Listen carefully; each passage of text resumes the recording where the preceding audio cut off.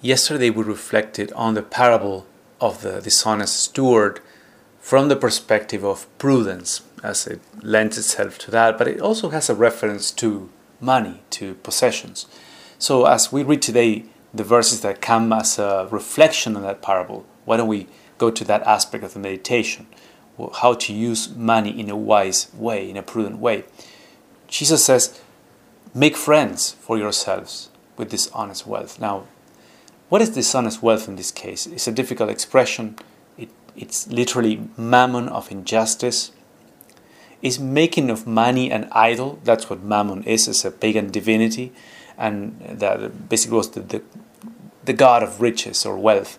And so when you adore wealth, when you put your reliance on money and possessions, that's dishonesty. That's how the Lord describes it. It's dishonest wealth, because you're not using wealth as something that has been entrusted to you by the owner, that is God. You're a steward, but suddenly you're worshiping money as the God of your life, or you're considering yourself the final owner instead of God. You're using that money for your own benefit, and you no longer render an account to God. So that's what dishonest wealth would mean. And then he says, when it fails, don't make friends with it. So use it well, don't use it dishonestly. Serve God through your money and be generous with it and serve others with it, make friends with it, so that when it fails you, just like the job of the dishonest steward failed, you will find people who would welcome you in the kingdom of God. You will have friends that will welcome you into eternal dwellings. And then he speaks about this being trustworthy in very small matters. The attention shifts from prudence or shrewdness to trustworthiness. But in this case, being trustworthy in very small matters means primarily that you're using material possessions in a wise way. That is, you're not worshipping your possessions.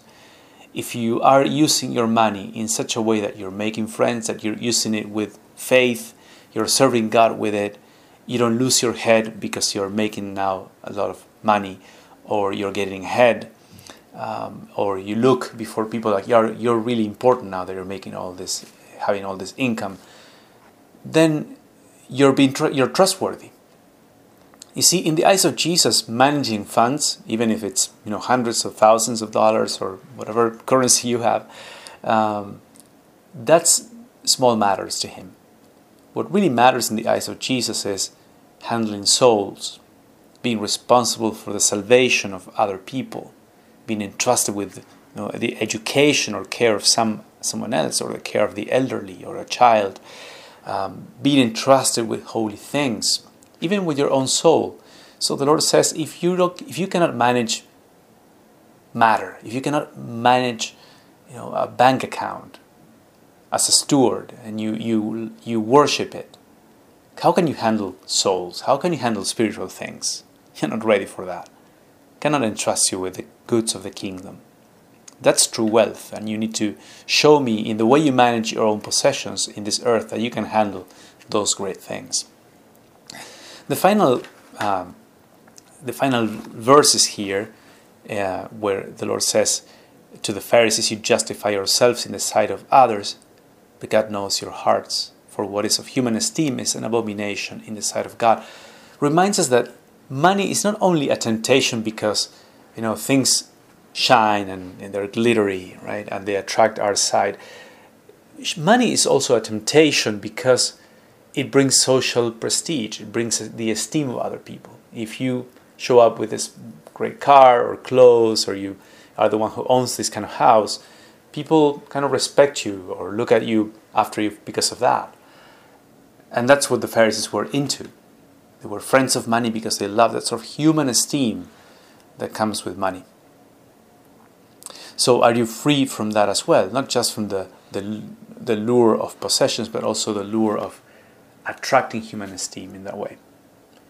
Ultimately, these are the questions, I think. Where are you placing your trust?